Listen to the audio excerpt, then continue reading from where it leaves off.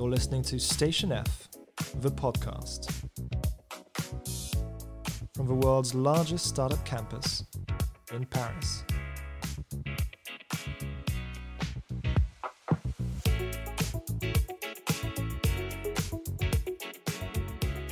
Hey, welcome to the Station F podcast.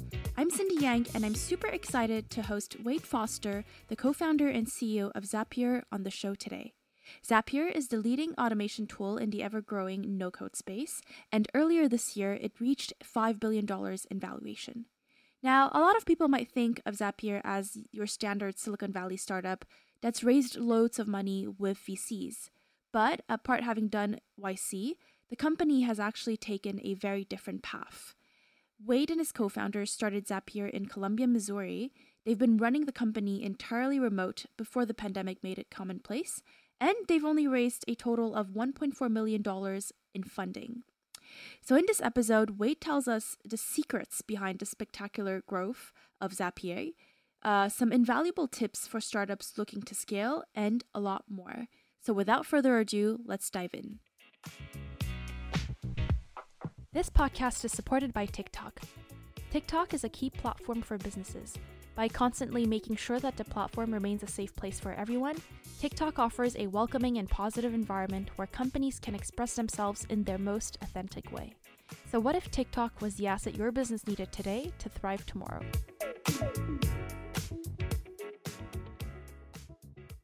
Hi Wade, great to have you on the show. Hey Cindy, thanks for having me. Before we dive into Zapier, I want to talk a little bit about your background. So back in 2011, right before you started the company, you were actually a saxophone player. And now fast forward 10 years, you're running a multi-billion-dollar tech company with millions of users. How did you come to start? Well, so I was playing saxophone with my co-founder, Brian, who also plays bass. And so we were in a jazz and blues quartet together. We were doing a lot of side projects and other types of work together, and always sort of had an inkling that we would start a company. I don't know that we had a lot of ideas of what that might look like at the time. We were always texting each other back and forth with different ideas and, pie in the sky things that we might consider trying. In the meantime, taking on freelance jobs and just anything to help us make a buck or two.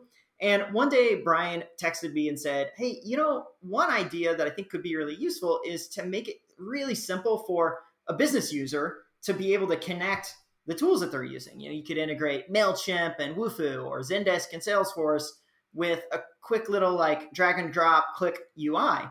And at the time, I was working in email marketing, and I was a pretty poor engineer. I was capable of doing only the basics. And I was struggling with the Marketo API.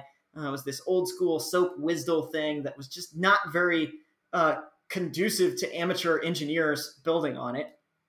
And so my reaction to that was like, wow, this would really make my life a whole lot easier if I had something like Zapier to set this stuff up. And so when he pitched me the idea, my eyes immediately were like, wow, that is a really cool idea. We should try something there. And so he and I there was this startup weekend event happening in Columbia, Missouri at the time. And we teamed up with our third co-founder, Mike, to build out the first prototype. We had a ton of fun working on it. We kept on working after the event, nights and weekends, just to get the thing off the ground. We're in central Missouri where there's not a lot of tech or VC funding or anything like that. And so the approach has to be bootstrapped by nature. And slowly but surely, we start to get a little traction. We get some early customers. We have some beta users. The product's not great, but it's good enough. People are happy with the end result, even if it's a struggle to sort of get the first Zap set up. And that's gave us kind of all the energy we needed to just keep plugging away at it. And, obviously there's a ton of details in between that and where we're at today. But the long and short of it is we just kept on working at it. And that sort of discipline over the course of 10 years can lead to, something that is larger than you could have imagined at the start of it. Awesome story. I'm curious to know, what are some of the surprising use cases that your community has built on Zapier that you didn't expect? You bet. So I think there's a whole host of things that have been built that surprised me. In the early days, Zapier was very much this point-to-point thing. It was like, we'll integrate Zendesk and Salesforce. We'll integrate Wufoo and Aweber. And it was sort of like, great, it'll be this like very simple integration tool. And I still remember very vividly, very early on, maybe a year or two in, we got an email from a customer that was like, hey, your all's product is great. I built an entire business off the back of this thing in a weekend. I love what you're doing. And it sort of made me go, what is that business? And he sent me over a link to it. And he built this site. I think they still run today. There's actually two of them. One is called Seinfeld Quote, and the other is called Kanye Text. And so the idea behind these two apps is basically the same, but one is filled with Seinfeld quotes and the other is filled with Kanye quotes.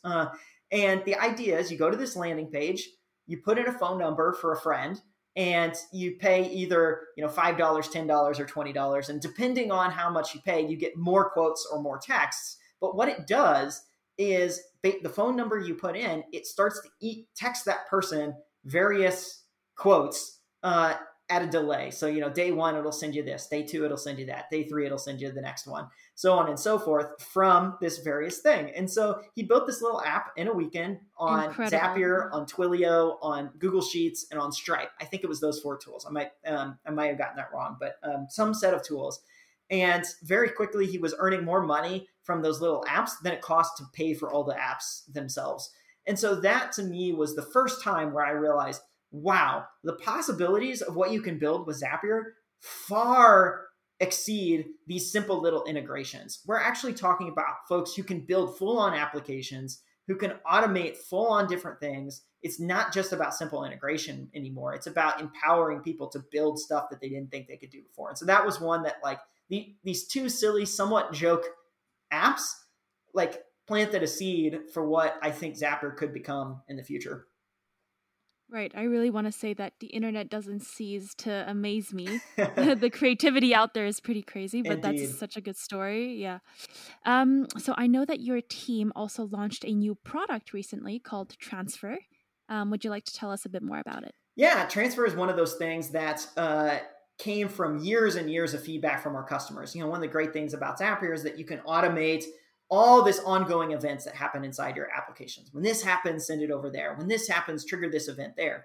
But one of the things that folks wanted from Zapier is the ability to say, I actually already have a ton of data in one of this service, and it would be really useful for me to get all this stuff moved into this other area or replicated here too. And so Transfer is basically that. It uses the same logic that you think of with Zapier, where it's like, hey, move this thing from this thing, but it allows you to do it in bulk. It allows you to go back in time and move anything that you've got based on various rules and conditions to another service. And so far, it's been out for about a week now, and we've seen a lot of uses around a whole bunch of different tools to date. So if that sounds like a problem you got, maybe check it out. Awesome. Well noted. So Zapier just reached $140 million in revenue this year. That's less than 10 years since you started. And you guys have only raised $1.4 million in VC funding. Given these numbers, you must be having VCs beating down your door all the time. And I just wanted to understand kind of your take on VC fundraising, because I think it's quite unusual to be bootstrapping or raising so little for a company like yours. Yeah. My take is that funding is a tool in your tool belt to help you achieve your mission. It's something that you can reach for and utilize to help you grow, help you go through different stages in your business path. However, I think too many folks approach it as a necessary thing. Now, for your type of business, it might be a necessary thing, but it might also not. In Zapier's case, we have a really low customer acquisition cost. We have really efficient go-to-market motion. We're able to generate cash returns very quickly after getting customers. And so as a result, it's not a capital-intensive business. And so that enables us to do this much more effectively without external capital. More founders would do well to really understand their unit economics early, or at least try and map out what they think they will be.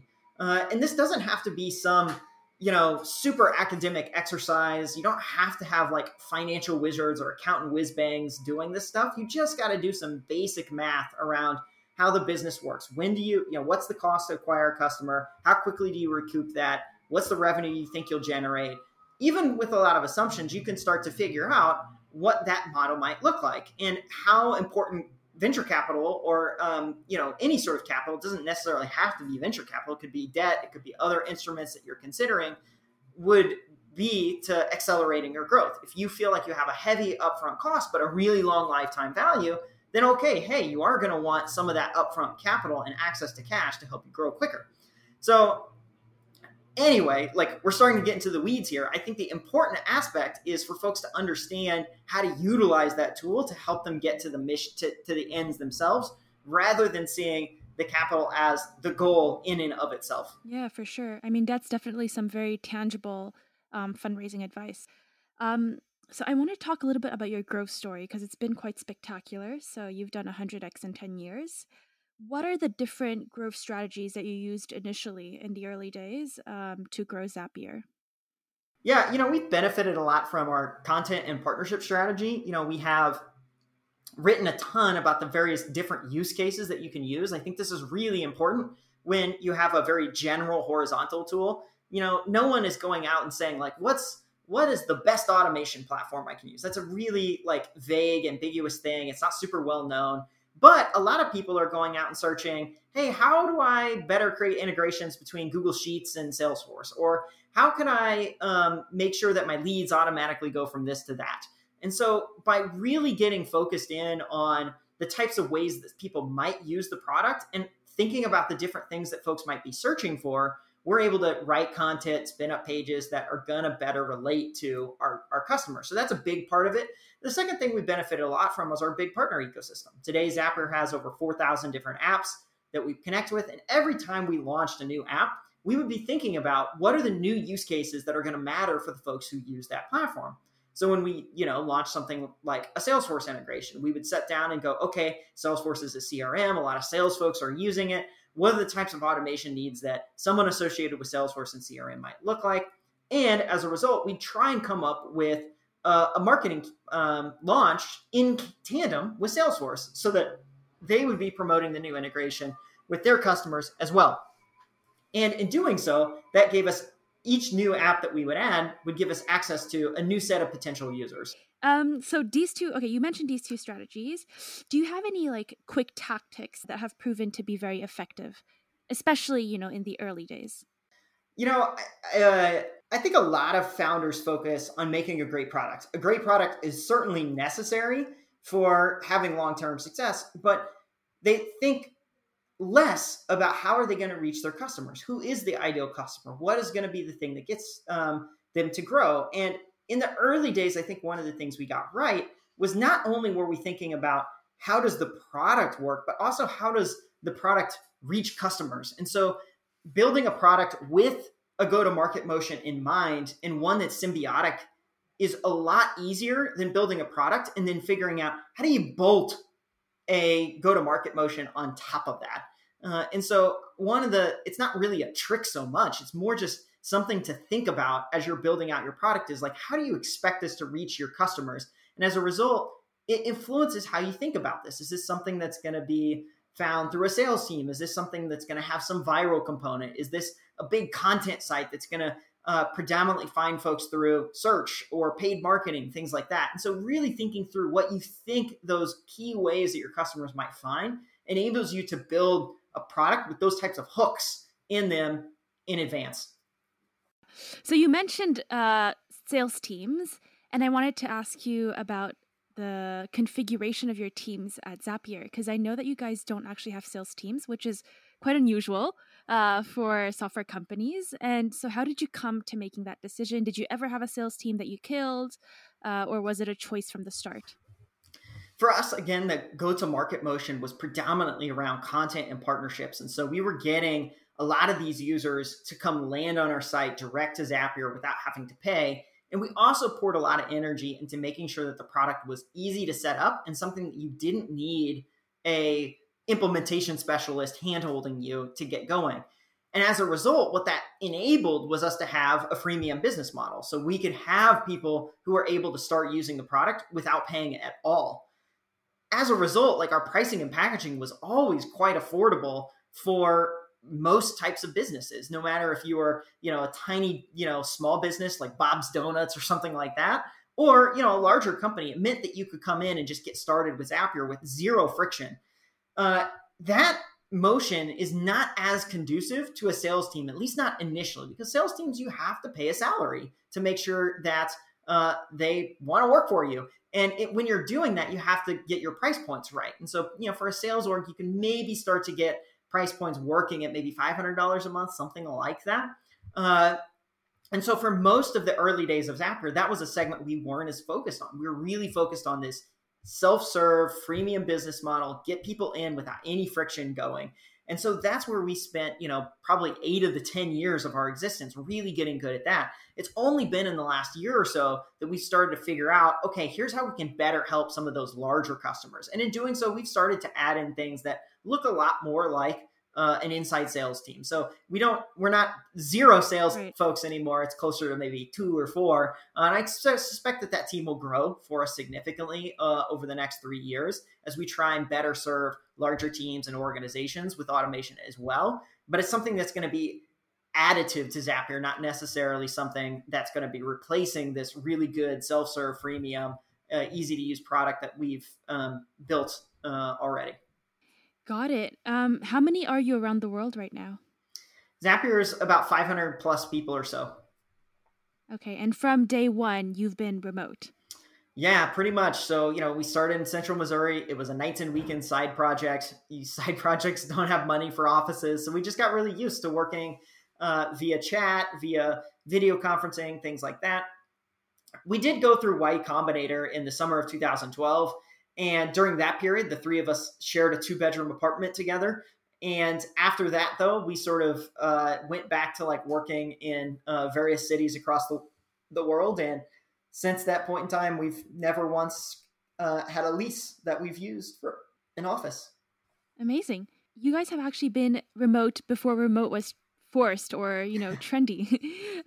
Do you have any tactics, like any tips for best practices? Like how do you do remote properly? Because obviously remote comes with a lot of challenges. We saw that during COVID. There needs to be some sort of,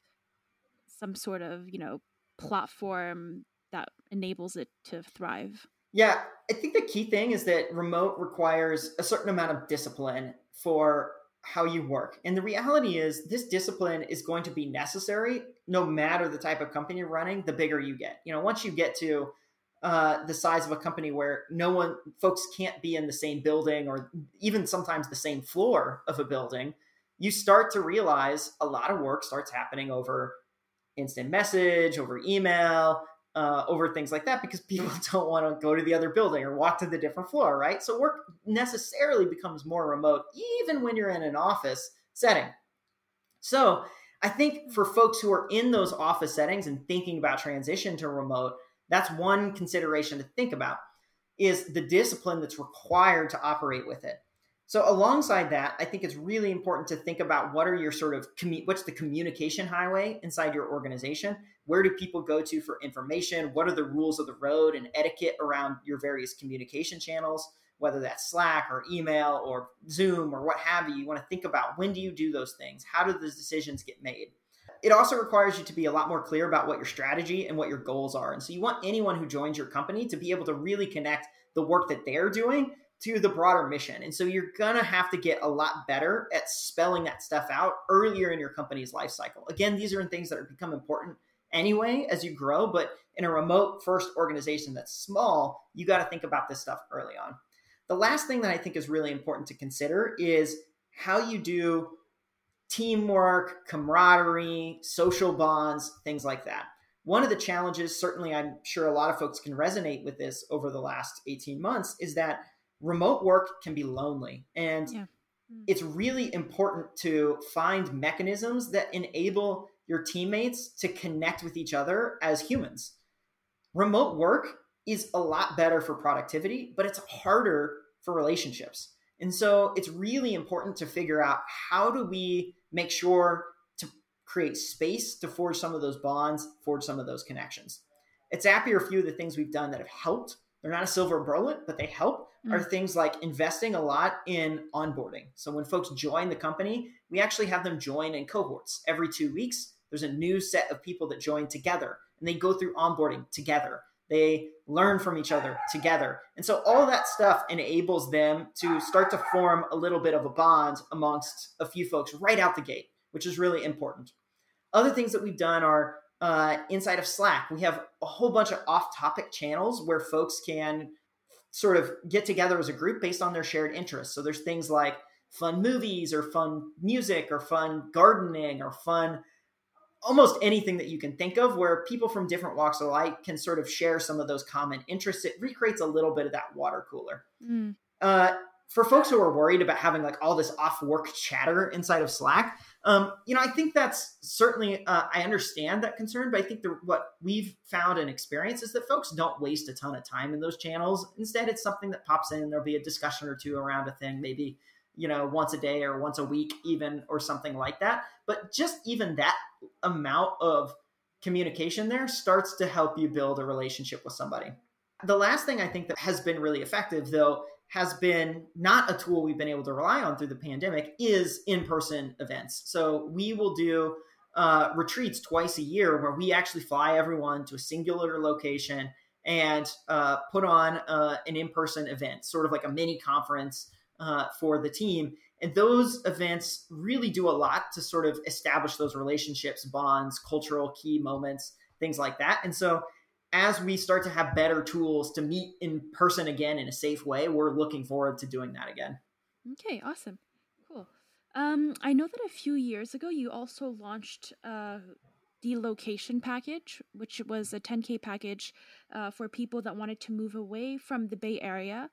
How did that reasoning come about back in the day?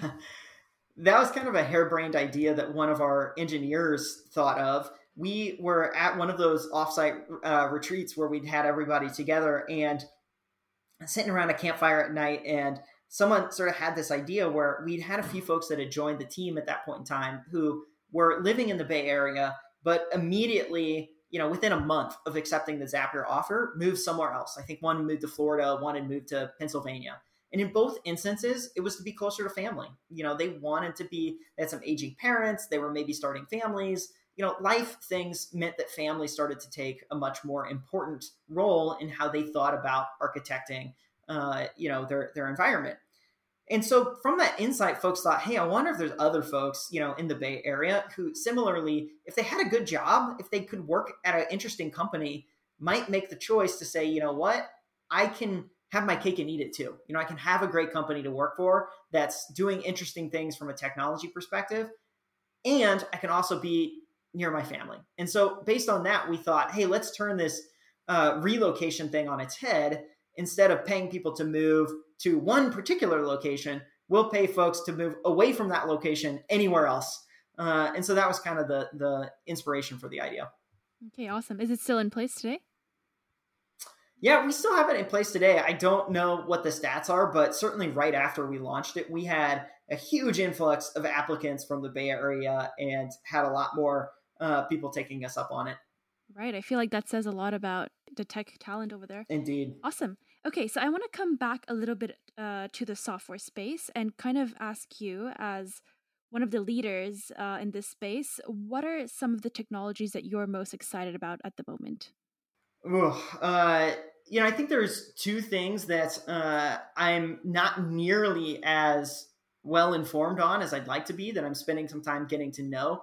One area that I'm paying attention to is Web3, and certainly this idea of decentralized apps built on blockchain. I think there's a lot of interesting ramifications for that for the future in terms of how people sort of move data around and how that applies to work. So that's one area I'm spending some time.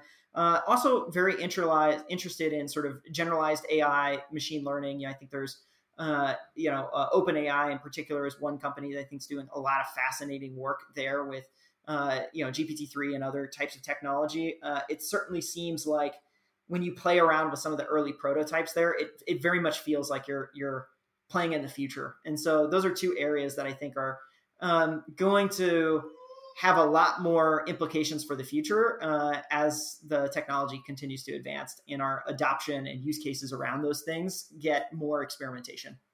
Other than OpenAI, are there other companies that you're looking at and that you're super excited about? I mean, there's definitely a lot of companies that I think are incredibly impressive. Certainly in, Zapier's ecosystem, there's companies like Stripe and Webflow and Airtable and any of these companies that I think are making it easier for non-technical folks to build and create applications are things that we really get excited about at Zapier. I think at Zapier, our mission is about making automation accessible and easy for everyone. And, any of these other tools that really take something that previously required you to know how to code and make it so that someone with an idea anywhere in the world can get started in minutes without having to learn this whole new skill set over years and years and years, and instead be a thing that they can make in a weekend. That to me gets really, really exciting.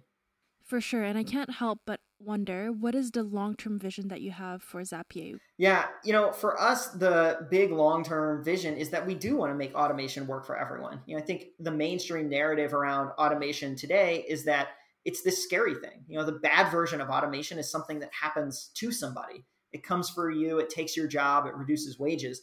But automation doesn't have to work like that. The best version of automation is a tool that works for you. It's something that makes you better at your job. It's something that allows you to tackle more creative pursuits, that allows you to stretch your abilities into areas that you didn't think that were possible for. But it requires making tools that are really accessible to everybody. And so we're really focused on how do we build technology that the mainstream user, the business user can pick up, adopt, can learn in a weekend, and can figure out how to solve a whole host of varieties of problems that they find in their work and life. And so that's the thing that we really get excited about solving over the next 10 years.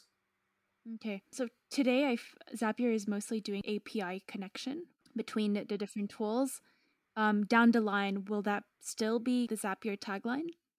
Yeah, I think, logic, the integration between different tools is very much a key part of automation. This idea of when these certain events happen in various apps and connecting to other tools, that is going to be a huge part of the future.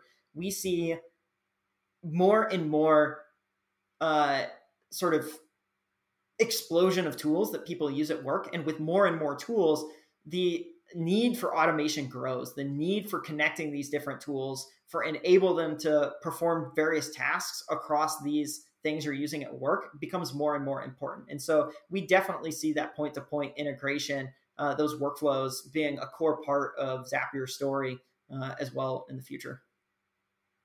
Awesome. Okay, Wade, one last question. So the audience that we have at Station F is mostly early stage entrepreneurs. So pre-seed, seed, and Series A really latest. If you could share one lesson, what would be that lesson that you want to share?